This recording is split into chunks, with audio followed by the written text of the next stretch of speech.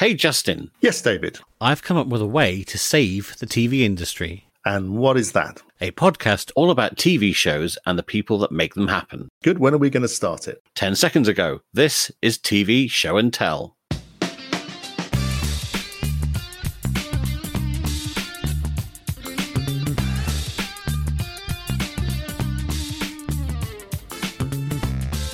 Hello and welcome to another episode of TV Show and Tell, your draft from the font of TV knowledge. My name is David Bodicum. I'm a producer and games consultant from London. And I'm Justin Scroggy, and I'm known internationally as the Format Doctor. And our guest today is Stuart Holdham, arguably the UK's leading warm-up artist, the person who keeps the audience entertained during a studio recording. Stick around for that because it's a very entertaining chat with some useful insights to boot. We'll also be looking at utilising multi-channel capabilities when launching new shows and explain what the heck showing the plumbing is. So it's been a bit of a funny time here in the UK because Channel 4 have said that they're now not looking to commission anything till 2025. Oh my God. So is there actually anything going on in the world of television, Justin? Well, not in the UK, not very much. Naked Attraction, which is a Channel 4 show, as we know, has hit America. So all 6 current seasons landed on HBO Max or Max last month. And given, the Americans' attitudes to nudity as opposed to guns, it's caused lots of controversy. However, it's also topped the most watched list for 2 weeks, which suggests that all that blurring out has missed a trick. I'm outraged by this. I must watch more of it. Yes, well, it was described by one conservative pundit as so this is a thing, presumably about Britain, the natural outcome of a hedonistic society where the only thing that matters is the sex instinct. So there you go, which is quite funny. This is from the country that gave us Game of Thrones. This is true. So, there's not much more to say about that. The only fun fact that I picked up in the course of reading about that was that you compare that to Naked and Afraid, which is a discovery show where you have 2 strangers who are survivalists who try to survive for a long period of time in the wilderness, and they're both naked. But of course, being typically American, they then blur out all the naughty bits. And apparently it takes a team of people 50 hours an episode to blur out all the bits. So can you just imagine? Like, I want to do an item one day about jobs that you didn't know that exist in the TV industry. Yeah. It's like, what's your job? Well, actually, I pixelate out people's naughty bits on television. I think it's something that somebody should ask their careers officer at school about, really. Frankly, because it's you're quite right. It's a very weird job. But just think of the economic case for saying, listen, if you want to make this show, Naked and Afraid, if you want to cut the budget, just go down the Naked Attraction route. It's as simple as that. So back in the day, there was a very, very successful Spanish television game show called Un, Dos, Tres, which ran, I think, between about 72 and 2004 and something like that. But it used to get enormous figures, like 25 million viewers, which apparently is 65% of the Spanish audience, of the Spanish TV population at the time. Wow.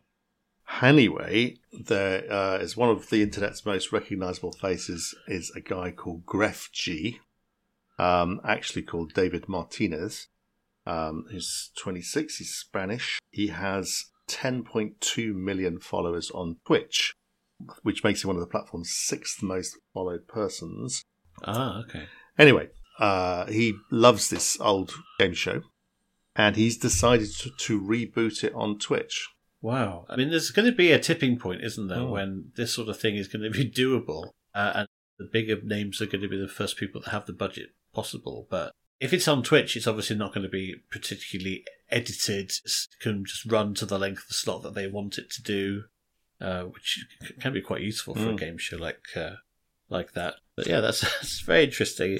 It was a show that was called 321 for some reason in the UK. Oh, really? Well, that's the same as it's the same as 321 with Dusty Bear. Yes. Oh, yes. Right.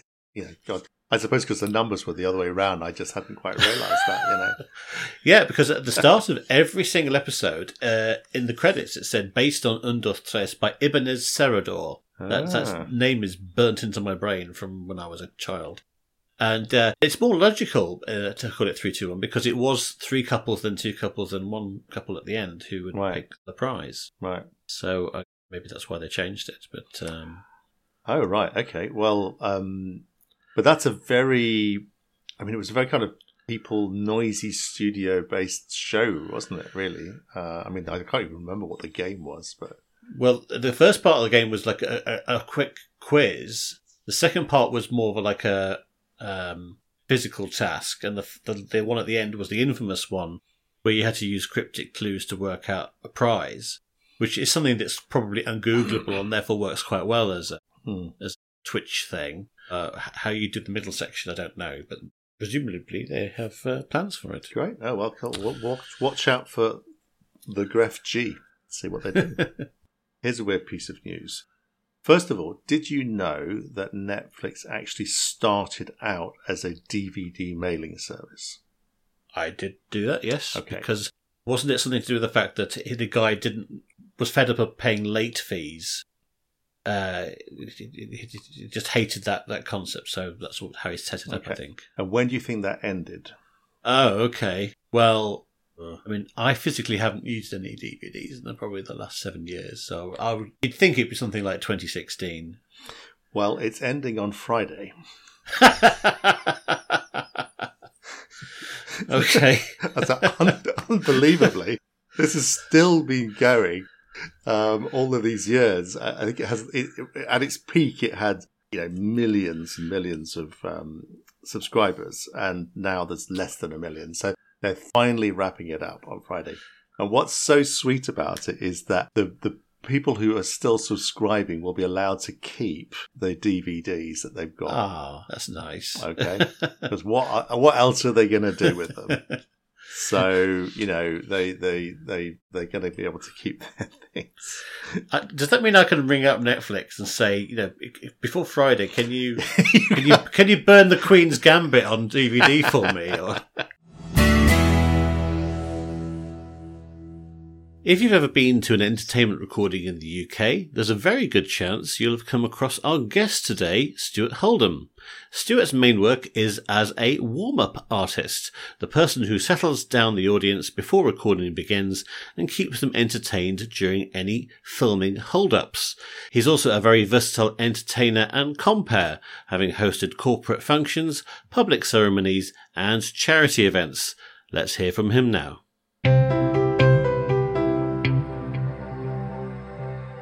So our guest today is a star of The Chase, Strictly Come Dancing, Britain's Got Talent, The Masked Singer, The Voice, Dancing on Ice, The Greatest Dancer, The Jonathan Ross Show, Love Island, Catchphrase, The X Factor. I could go on, but you may not have heard of him.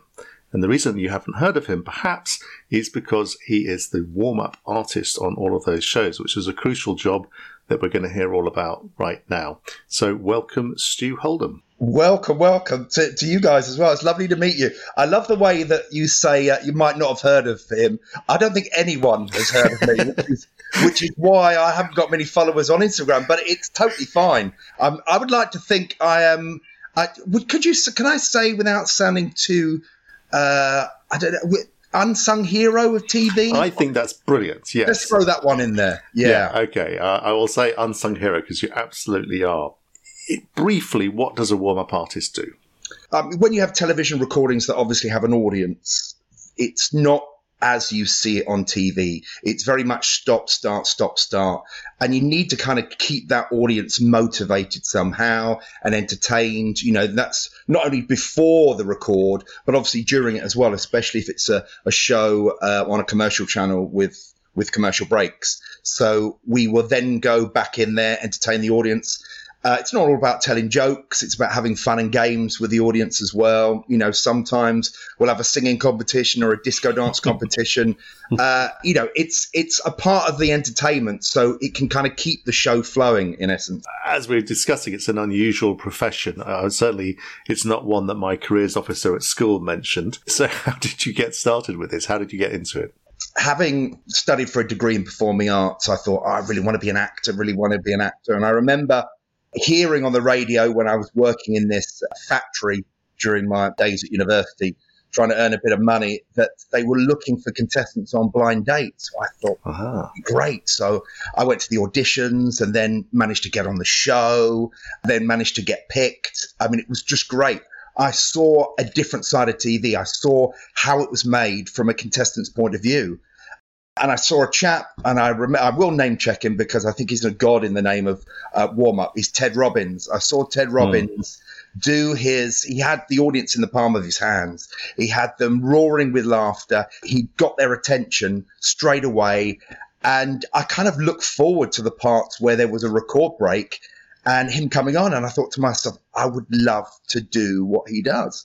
And subsequently, I was one of the annoying guys that badgered the producers after the show was transmitted to say, please give me a job. I want a big break in TV. Fortunately, I did, and then became a junior researcher on Blind Date. Worked on that for 3 series, then went to the BBC.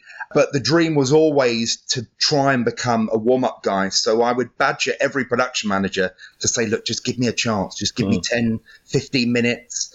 And then the opportunity arose where a production manager said, right, okay, I've had a word with the producer. We're going to give you a go. But, you know, just to let you know that if you don't cut the mustard, you won't be back tomorrow. So, I mean, that was a big weight on my shoulders. But I just remember thinking to myself, right, I've got to do this. I've got to get every joke book at Waterstones. So I did, sat down, created some kind of comedic list of gags, very much dad joke gags, and kind of got away with it. And then I then got booked because another warm-up guy, Andy Collins, who's another legend in the industry of warm-up, he couldn't do some certain gigs, so I kind of filled in for him. So I kind of served my apprenticeship for a few years and then started becoming kind of the number one pick rather than just the reserve. And I've not looked back since. I mean, it'll be my 18th year on Strictly Come Dancing, and they were one of the first shows to kind of give me a trial, so to speak, and probably one of the longest serving people that actually works on the show, whether that be warm-up or production. So it's great. And I'm very, very lucky to have worked on some of the biggest shows. I mean, I'm very humble about where I am today. Because like they say, you know, the old adage, you're only as good as your last gig. And that really is true.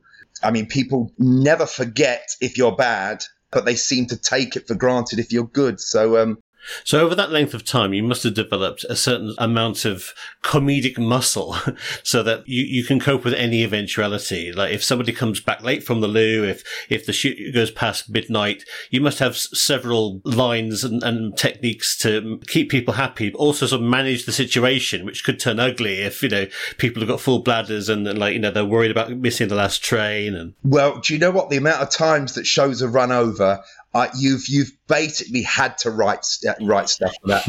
And there's always going to be people coming in late. There's always going to be people going to the toilet when really they shouldn't do while we're recording. So I've always got some banter for that.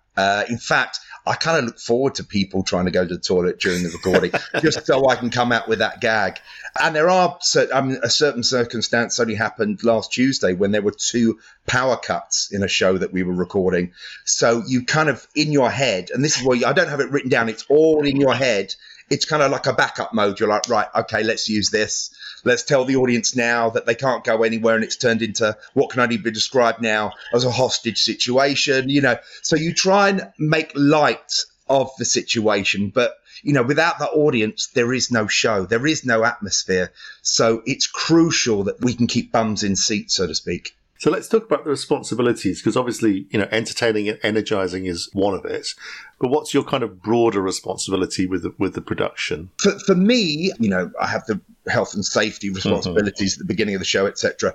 But I really want to kind of immerse myself in the show. So I would have meetings prior to it as well. It's not just a case of turning up with your backpack, a mic thrust into your hand. You've got to know exactly what's going to be happening in the show. So I will first have a meeting with one of the assistant producers, and that's either over the phone or I'll meet them in person and go in there early. You will then liaise with the floor manager as well, because ultimately the floor manager is in charge of everything on the floor. Because I need to be knowledgeable about the show. I need to be knowledgeable about what's going to be happening during that. And sometimes it could be 3.5 hour record. Because otherwise, if you go in there and you have no knowledge, the public aren't stupid. So I'd like to think that I'm a part of the team rather than just a warm-up guy that they've hired to come in to entertain.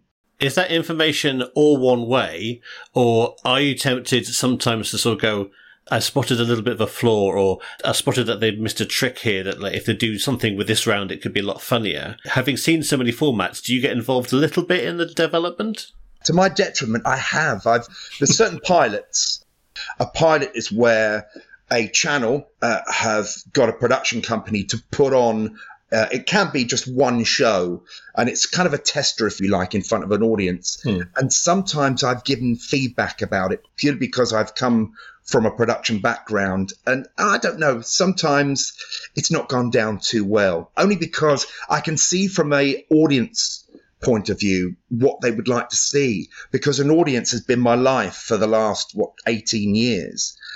I do tend to give a bit of feedback, but I think sometimes they think to themselves, but what do you know about TV? And I probably are not unaware of my background in the industry.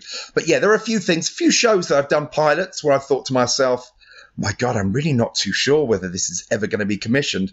And then surprise, surprise, 4 weeks later, I get booked up to do 8 shows. So, and likewise, some shows that you think are going to be an absolute winner and they never get commissioned. You never really know what's going to work and what doesn't in TV. I always feel with big live event shows of the kind that you've worked on that there's always a danger that there's a fantastic atmosphere in the studio, and then when you watch it back at home, it's a party you're not at. As someone who's very responsible for creating that atmosphere in the room, how do you ensure that it's outward facing? How do you ensure that it also, goes down the camera and spills out into the living room? A lot of my comedy is about it's situational comedy. I make comedy about the fact that they're in the studio. I make jokes about the fact that they're going to be seen on camera in high definition. But I also explain to them that they are setting the precedent. The audience are. The wilder the audience are, the more people at home will resonate with and they can see the excitement of the audience. And it kind of rubs off on people at home. I mean, I think of any show that I've watched, The Voice, for instance, obviously that's a music talent show. And if you see the audience get up and move and groove, shaking it like a Polaroid picture, that's going to create an atmosphere with people at home. If you see people get up and move and groove, you kind of want to do it yourself to a certain extent, even on the comfort of your own lazy boy at home. Just smiling and clapping isn't enough sometimes for shows. You really need to let them, especially the audience, a live audience, let the hair down. Have fun. Have as much fun as you want to. I think certain British audiences seem very reserved. I think you really need to spoon feed them and reassure them that they can just get up and have fun. Clap along to the music, get in the aisles and dance and twerk if you want to. It's all about having fun. And I know from a television perspective that it really kind of spurs the performers on as well. If they see that audience, they kind of draw energy off that audience as well. But yeah, I think there's a massive responsibility on the shoulders of a warm-up artist to make sure that crowd is buzzing, because it really does set that bar very, very high. And it's crucial, I think, especially with pilots, because, for example, I've heard of one instance when the warm-up person slightly got the rules wrong, and then that basically confused everybody in the room, including the commissioner who'd come to see this pilot being shot. Ouch. Alternatively, I think we've been in the same studio before, because I believe you did the pilot for Rolling in it. I did, yes. And you were masterful, because we had this contestant called Sister Rita, who was a nun.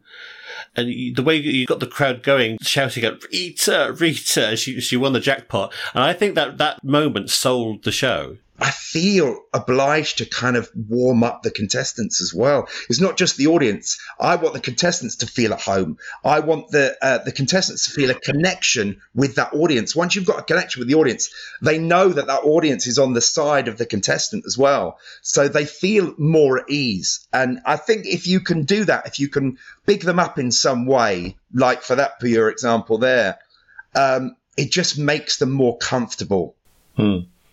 And the more comfortable they are in front of camera, I think the better the show, really. I think I've seen you do this with the performers as well on things like X Factor, where you do a certain amount of, mucking around with the stars of the show before the recording starts. Is that so that the audience can sort of see those people as human and doing a job? Exactly. I think people put certain celebrities on pedestals. Plus, what you read or listen to about celebrities, you kind of can get a different impression of what they are in real life.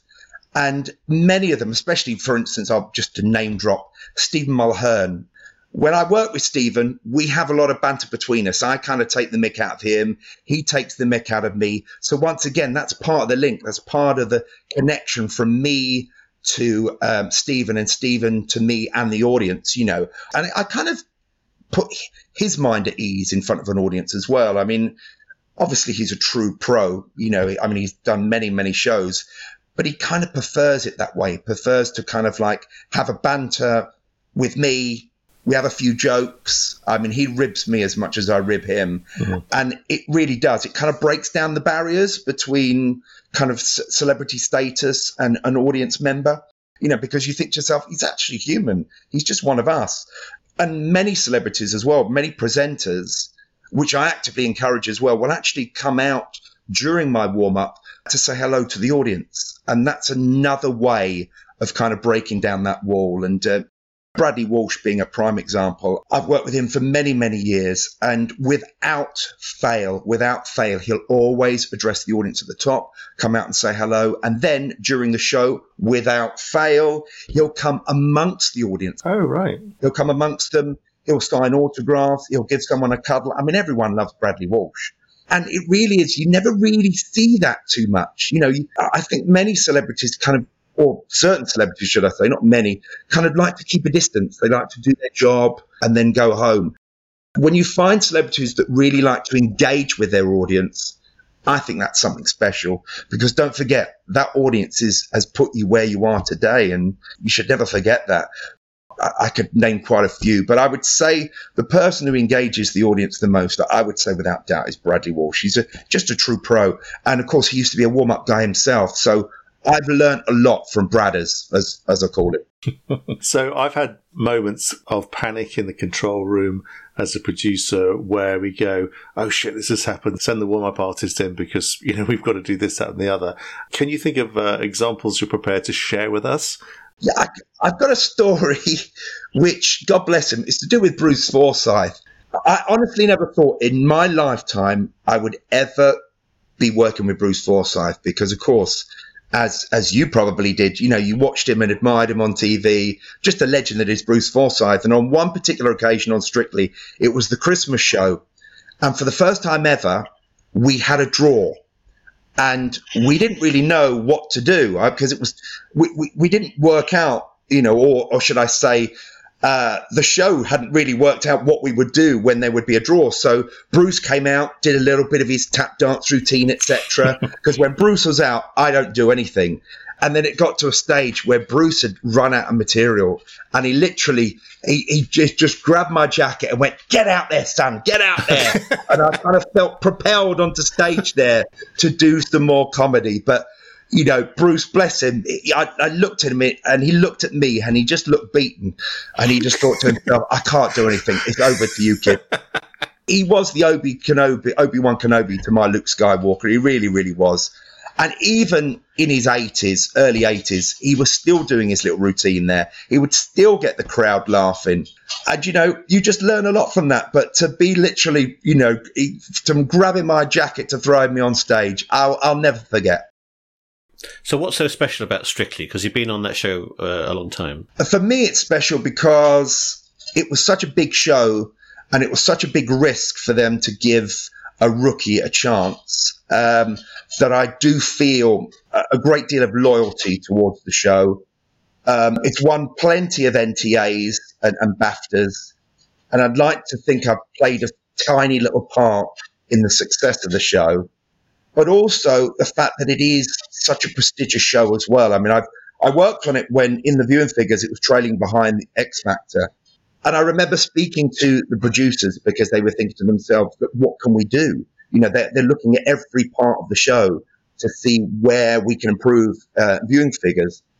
And I remember sitting down and talking to them and giving them ideas of what I think could help, you know, with regards to the little breaks. I could go on for the little breaks and do a little something, or giveaways, a bit of trivia. We could go and speak and have a little chat or Q&A with the judges there, just so it hypes up that audience. Plus, those people then can go home on the socials and say, what a great day I've had, and to make the atmosphere in the studio that much bigger. So hopefully that gets portrayed when it gets televised as well. So it's all these little bits, and I'm trying to always do my best to try and improve on what I did the year previous. Throw a little different adage in, because of course I wear some crazy outfits. Throughout the 6 months that I'm not working on the show, I'm always finding amazing, wacky outfits that I can wear when I do the show. And I gather even your clipboard is glittery.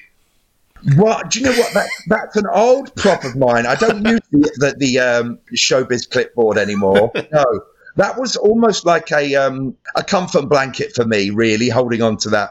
But yeah, I did have one, but now the glitter is on my jackets. Right. I think I've got more sequins on my jackets than any professional dancer has on Strictly Come Dancing now. David, you used to have a glitter jacket as well, as I remember. I think it was slightly holographic, which was much less messy. Right, okay. Dust it down. Holographic's good. I would wear a holographic tomorrow.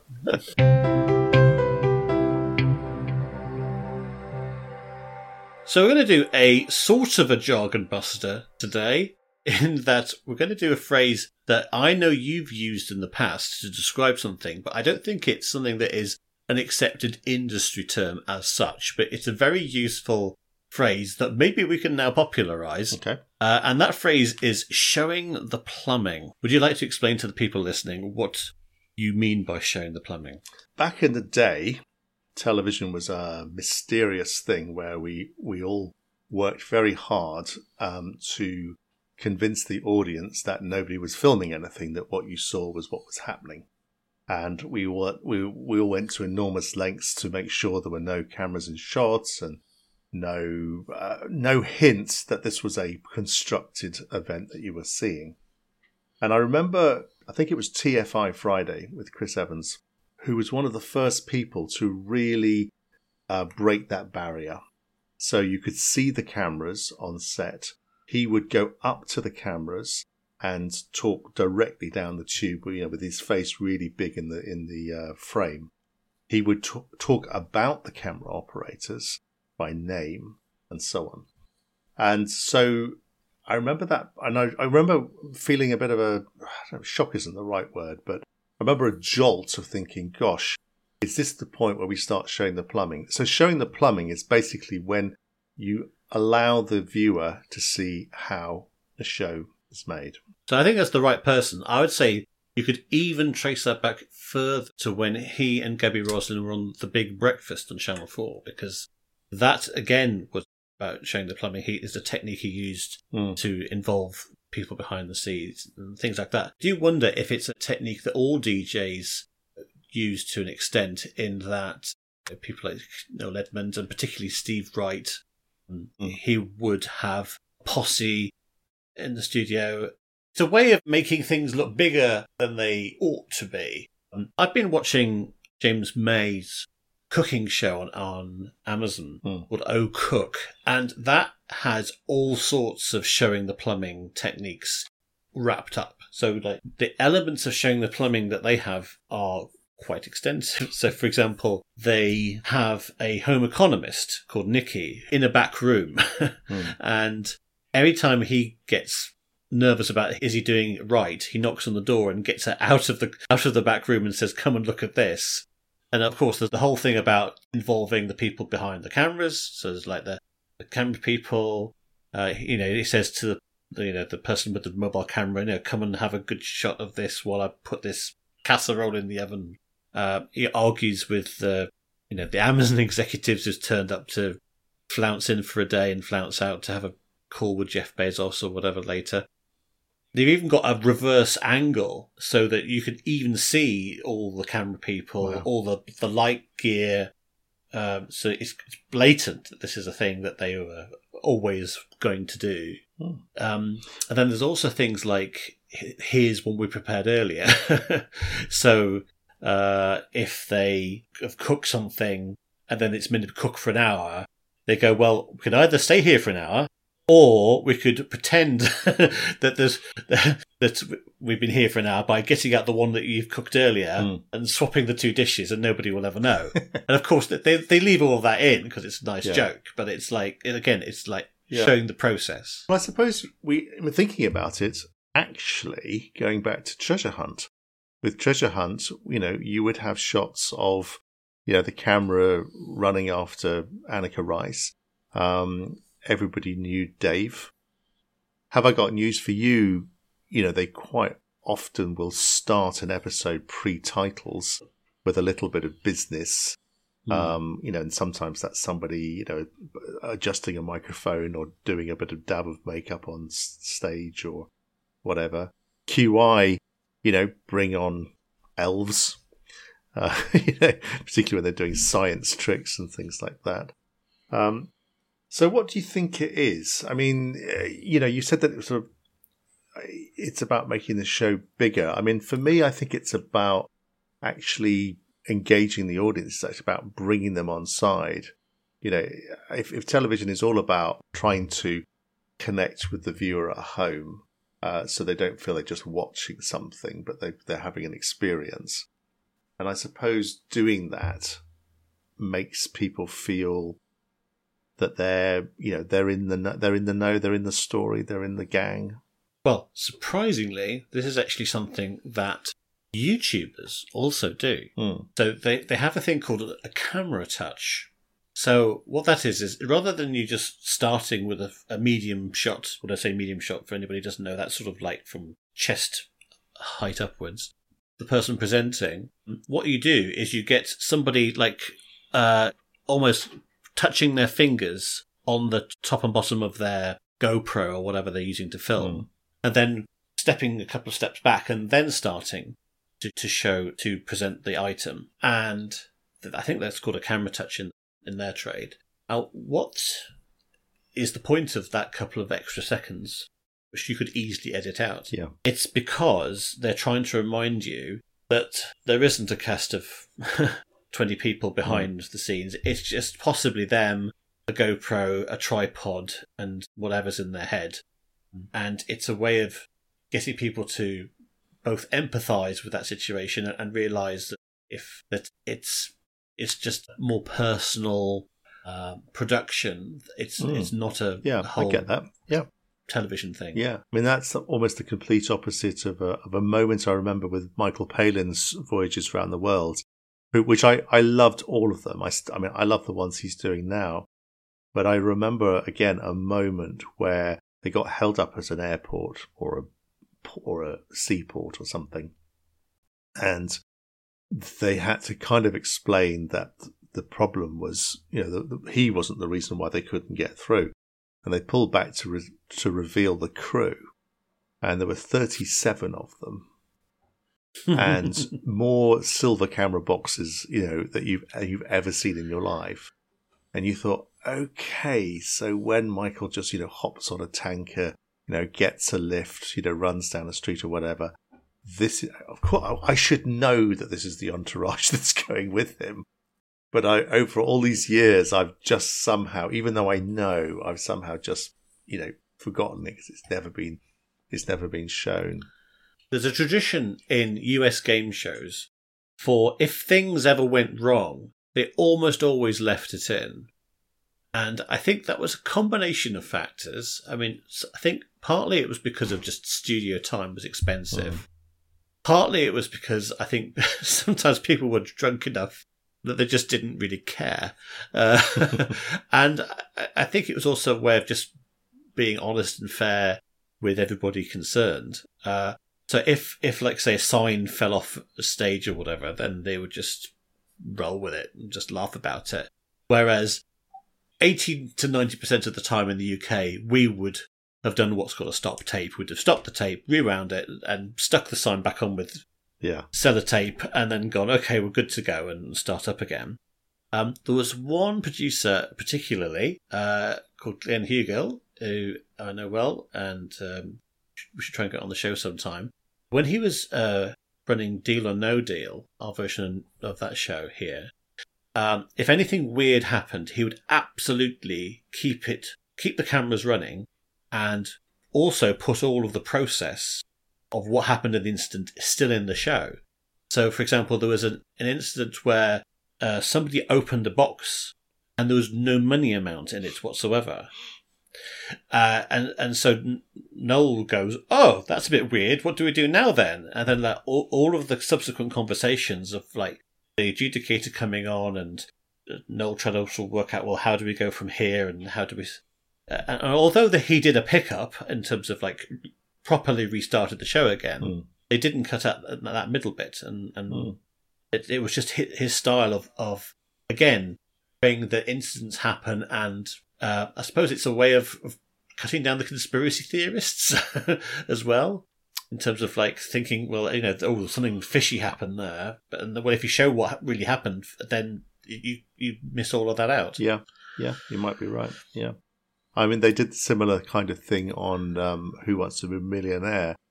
There's a clip that I use when I'm lecturing sometimes of Jeremy Clarkson saying something was the right answer and it wasn't. So he said, and that is the right answer. And then, of course, it comes up with a dudong, and he got it wrong. And it was very funny. And it was very Clarkson. So they just left it in. And it was in the first series that he did, and again I think it was that kind of ringing the changes. It's saying this is not Chris Tarrant anymore. This is a guy who makes a living being a bit of a clumsy idiot in the chair. I've shown it at some festivals and things, and it always gets a huge laugh. He was so certain of the answer, he didn't even bother checking with the computer Precisely. that was the correct answer. That's right. Yeah. Yeah. It'd be nice to find a way of quickly finishing that off somehow. I see, David, we are still recording, so I think this is a good example of us leaving the plumbing. We're not showing the plumbing, but we are allowed to hear the plumbing of this show. Yeah, okay. You can hear the squeaks of our wrenches as we try and desperately find an ending to this item. Well, there you go. There we go. I think we'll end it there. Right. And now let's get back to our special guest, warm-up artist Stuart Holdham.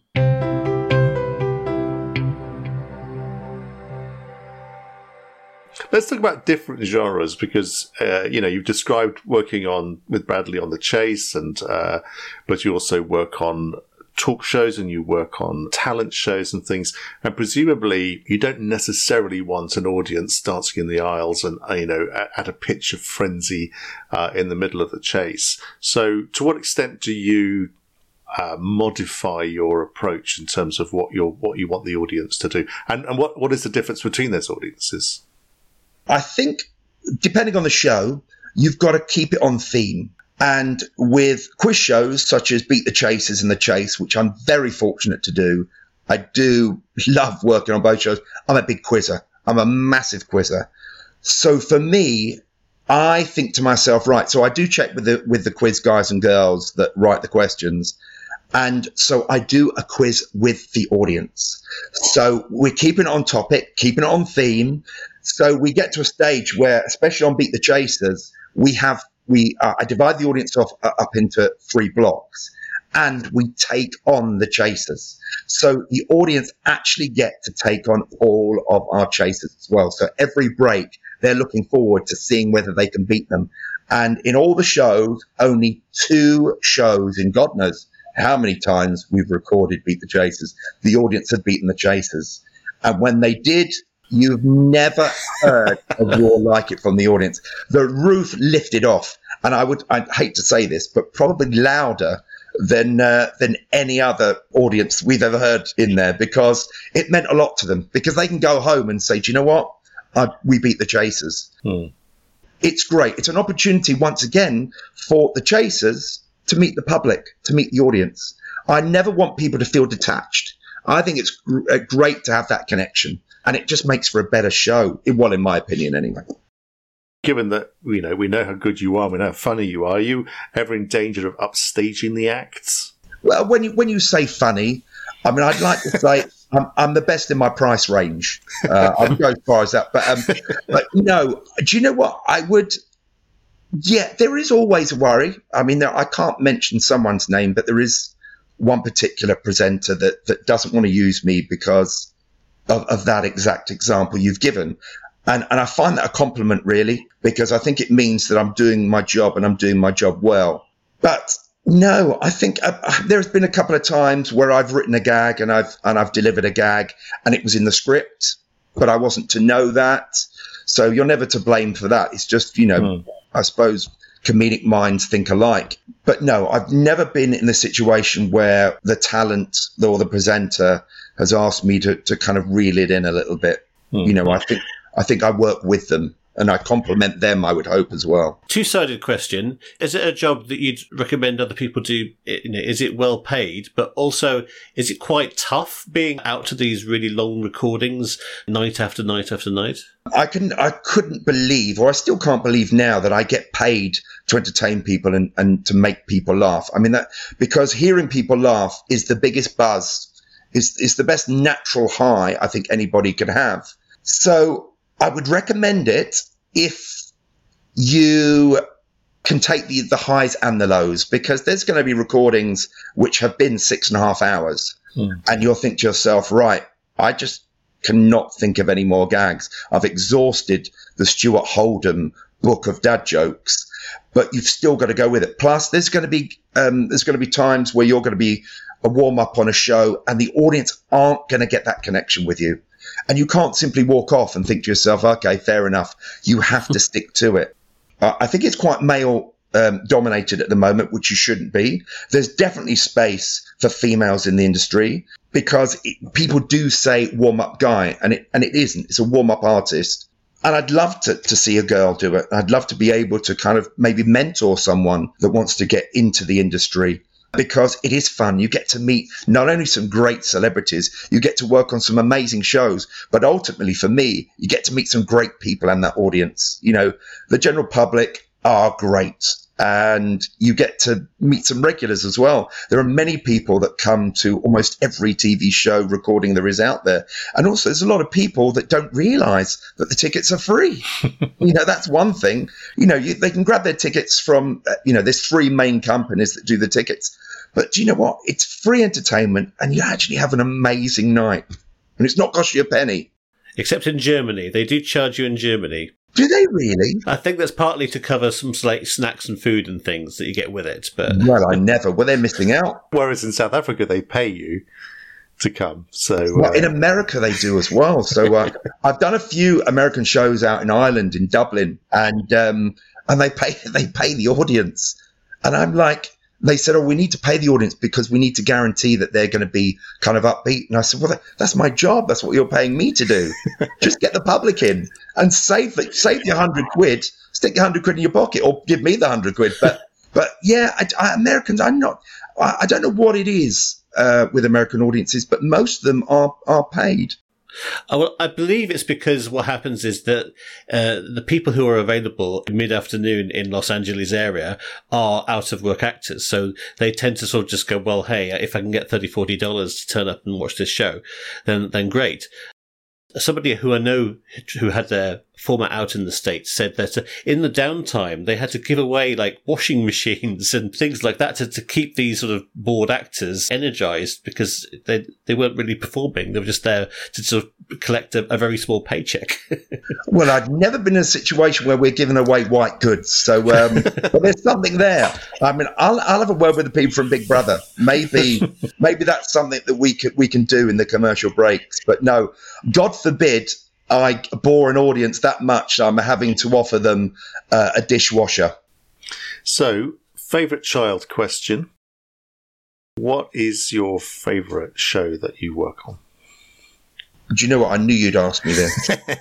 There's fun shows. I do Love Island, and I do get to go over to the villa over there, so that's always quite fun.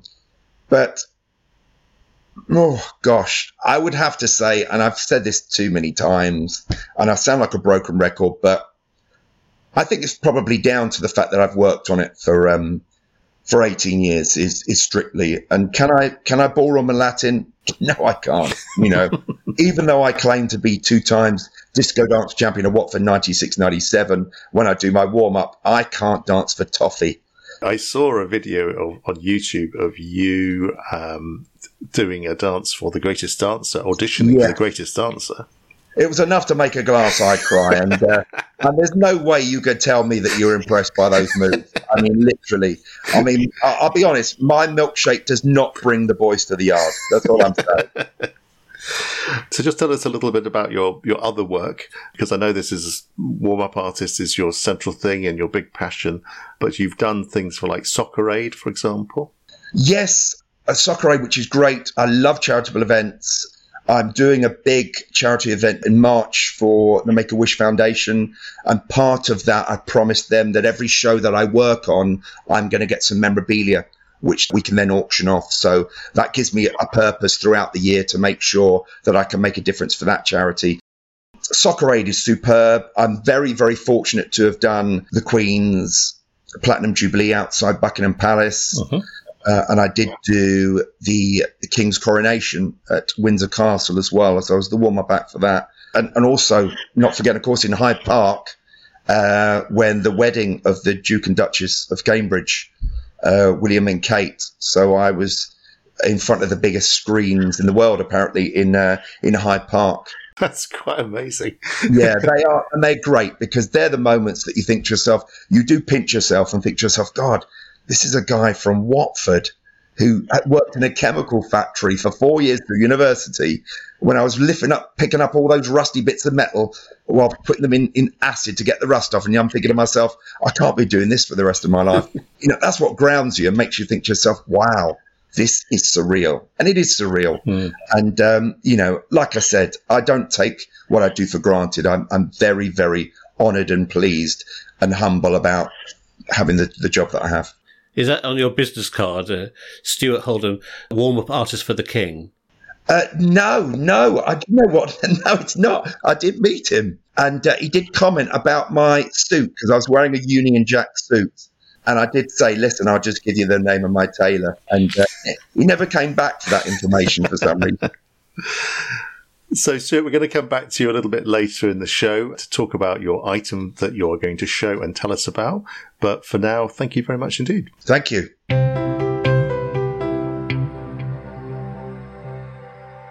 So in the old days of television, things were very simple. You just turn on your television, choose one of the 4 channels available, if you had that many, and you tune in on that channel at the same time every week to watch your show. Well, now things are rather more difficult, aren't they, Justin? They are, and also quite interesting. So, as we know, Big Brother is about to relaunch again, yet again on another channel.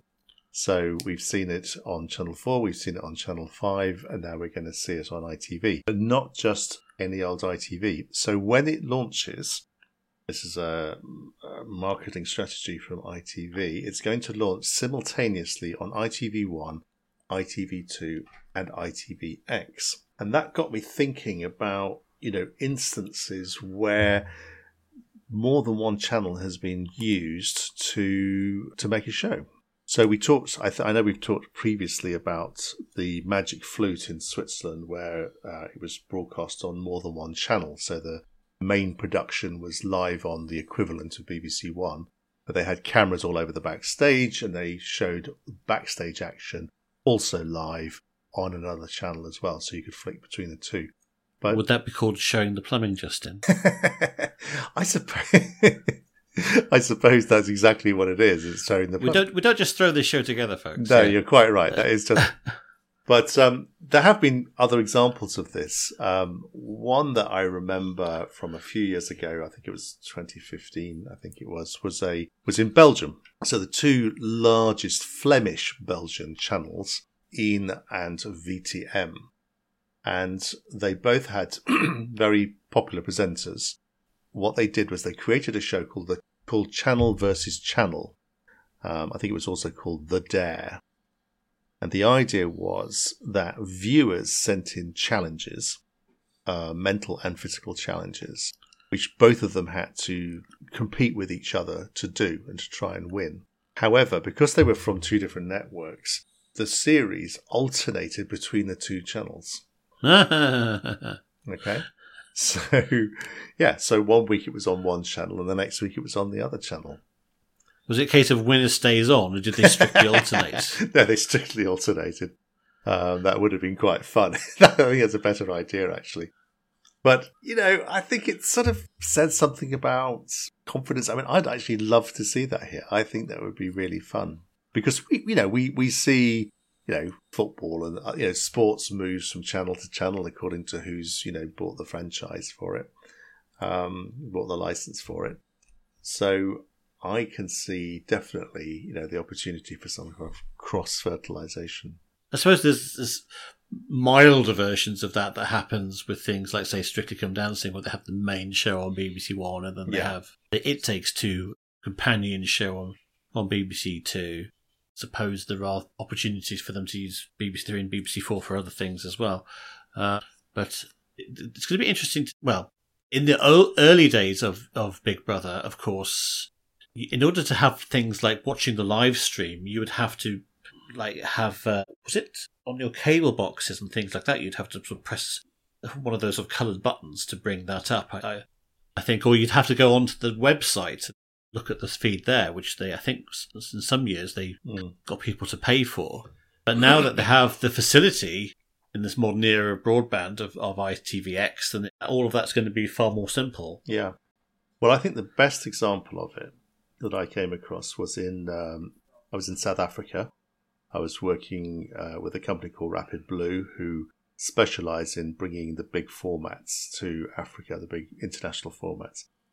They bought a show called So You Think You Can Dance, and they sold it in South Africa and in Nigeria.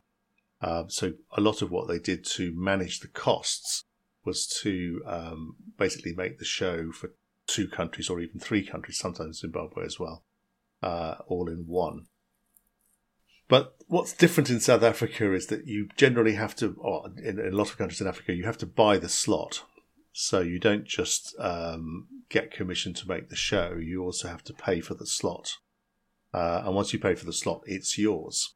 So when So You Think You Can Dance went out in Nigeria, it got 100% share of the audience. Right. It achieved that because they bought all the slots. The slots. So whatever channel you were watching, like, hang on, darling, I'll just see what's on the other channel. Is this TV broken? What this is showing to say? What is going on with my remote? So I thought that was just amazing. I wonder how many channels that was. That must have been must have been all the main channels. Yeah, it was all the main channels, but I think you could still call it 100% share. Well, it probably was 100% share of terrestrial. Yeah. That truly is multi-channel. I can't really beat that. Can't beat that. You can't really beat 100%.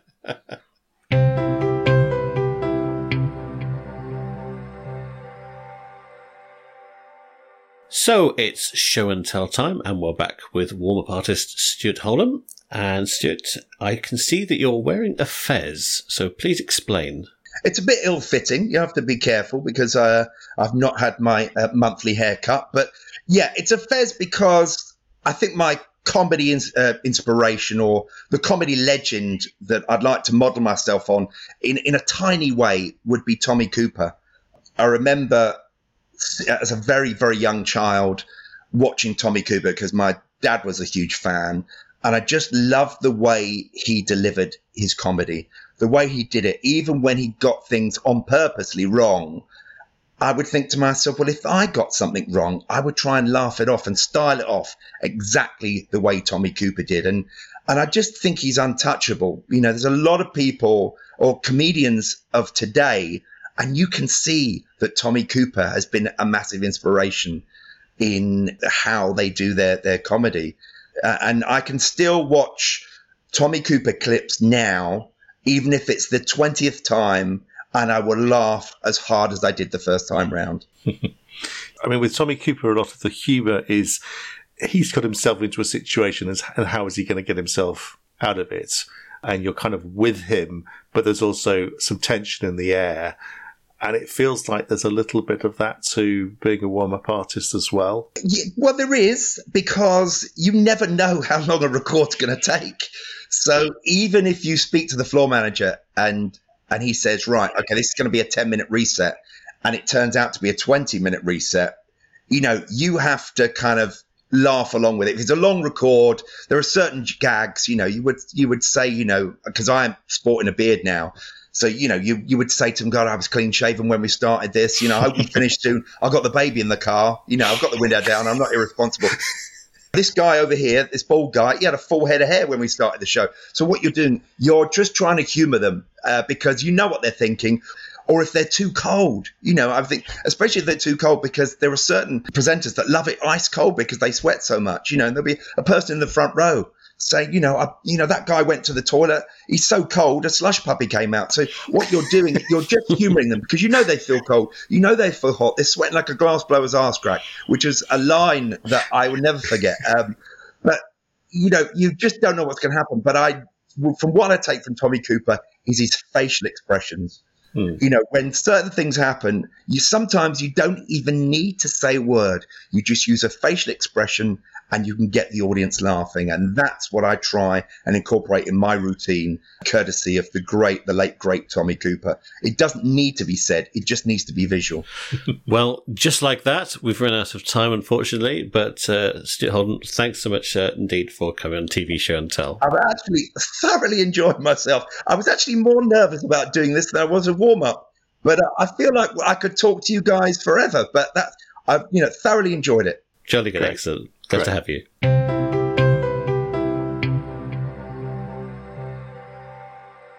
And now it's time when Justin and I put ourselves under the development cosh as we try and come up with a 4-minute format where we devise some kind of entertainment or factual entertainment show in that length of time. So Justin, you know what the drill is. I have 6 pieces of paper in front of me.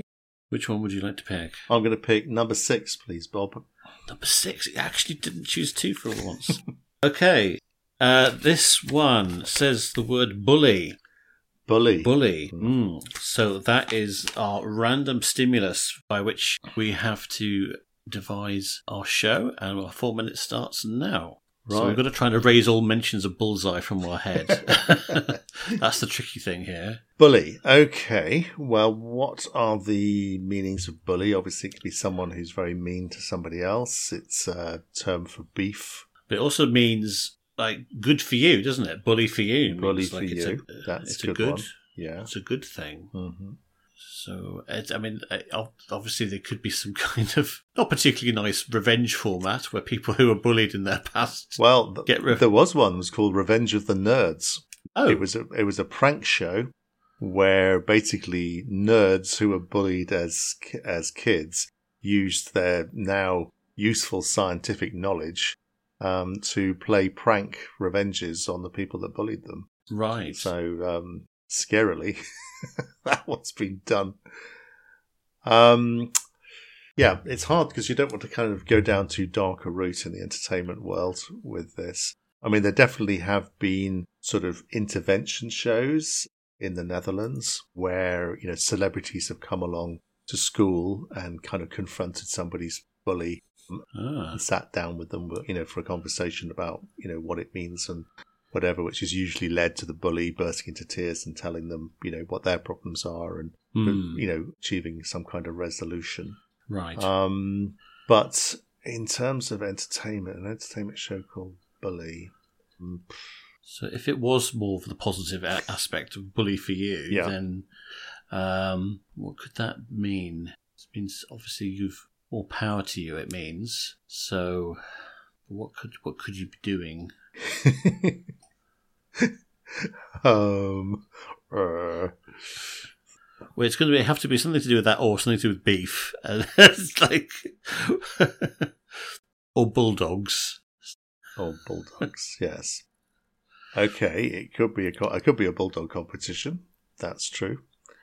As in terms of British Bulldog, the playground game where people run against each other. Well, actually, that's not a terrible idea. No, that's not a terrible idea. I can't get out of my head was one of my very first jobs in television was working in daytime, and I remember sitting in the green room thinking, I am doing an item on people who look like their dogs, and what the hell happened to my career? What am I doing? How? And they did. I mean, they really did look like their dogs. And one of them looked very like their bulldog, which is what stuck in my brain. Right. Yes, okay, British Bulldogs. So how does British Bulldogs work? I think it's basically a pretty violent game where one person tries to sort of run through a line fortified by the other people on the other side. I'm sure I played this at school at some point, but yeah. But that, I mean, I think that could be sort of a prototype for a game in that, like, they're trying to protect something. So let's say that they've got a certain amount of time to try and build up a defense against somebody coming to go and try and destroy the prize or whatever on top of a plinth that's behind them. And it would be called Bully for you, I guess. Okay, how about it's Bull E, right? Bull-E. And it's a bullfight with an electric bull. This would go down great in Spain. Well, perhaps not with the electric part of it, but maybe this is a completely sort of a bull robot called Bull E, and the most famous matadors of the day take on Bull E in a knockout competition. There we go. All right, well, time's up. So, thank God for that. And when we say we come up with a format, I didn't say we'd come up with a good format. No, I think what this proves is that development is difficult and time-consuming, and 4 minutes is not enough sometimes. Talking about bulls, I don't know if I've mentioned this before, but there was definitely a Spanish kids show. I think was it called Peque Pri or something like that, which in one round involved a small bull running around the studio. Right. That was genuinely one of the rounds of the show. Wow. Yeah. So, there you go. So it takes everything. There we go. That's what we've come up with. Bull E, the game show with the electrified AI robot bull. So on that bombshell, it's time to wrap up the show. If you want to contact us to complain about what we've just done, then feel free. It's contact@tvshowandtell.com, or you can tweet us on X at TV Show Podcast. Until next time, I've been David Bodicum. And I've been Justin Scroggy. And this has been TV Show and Tell.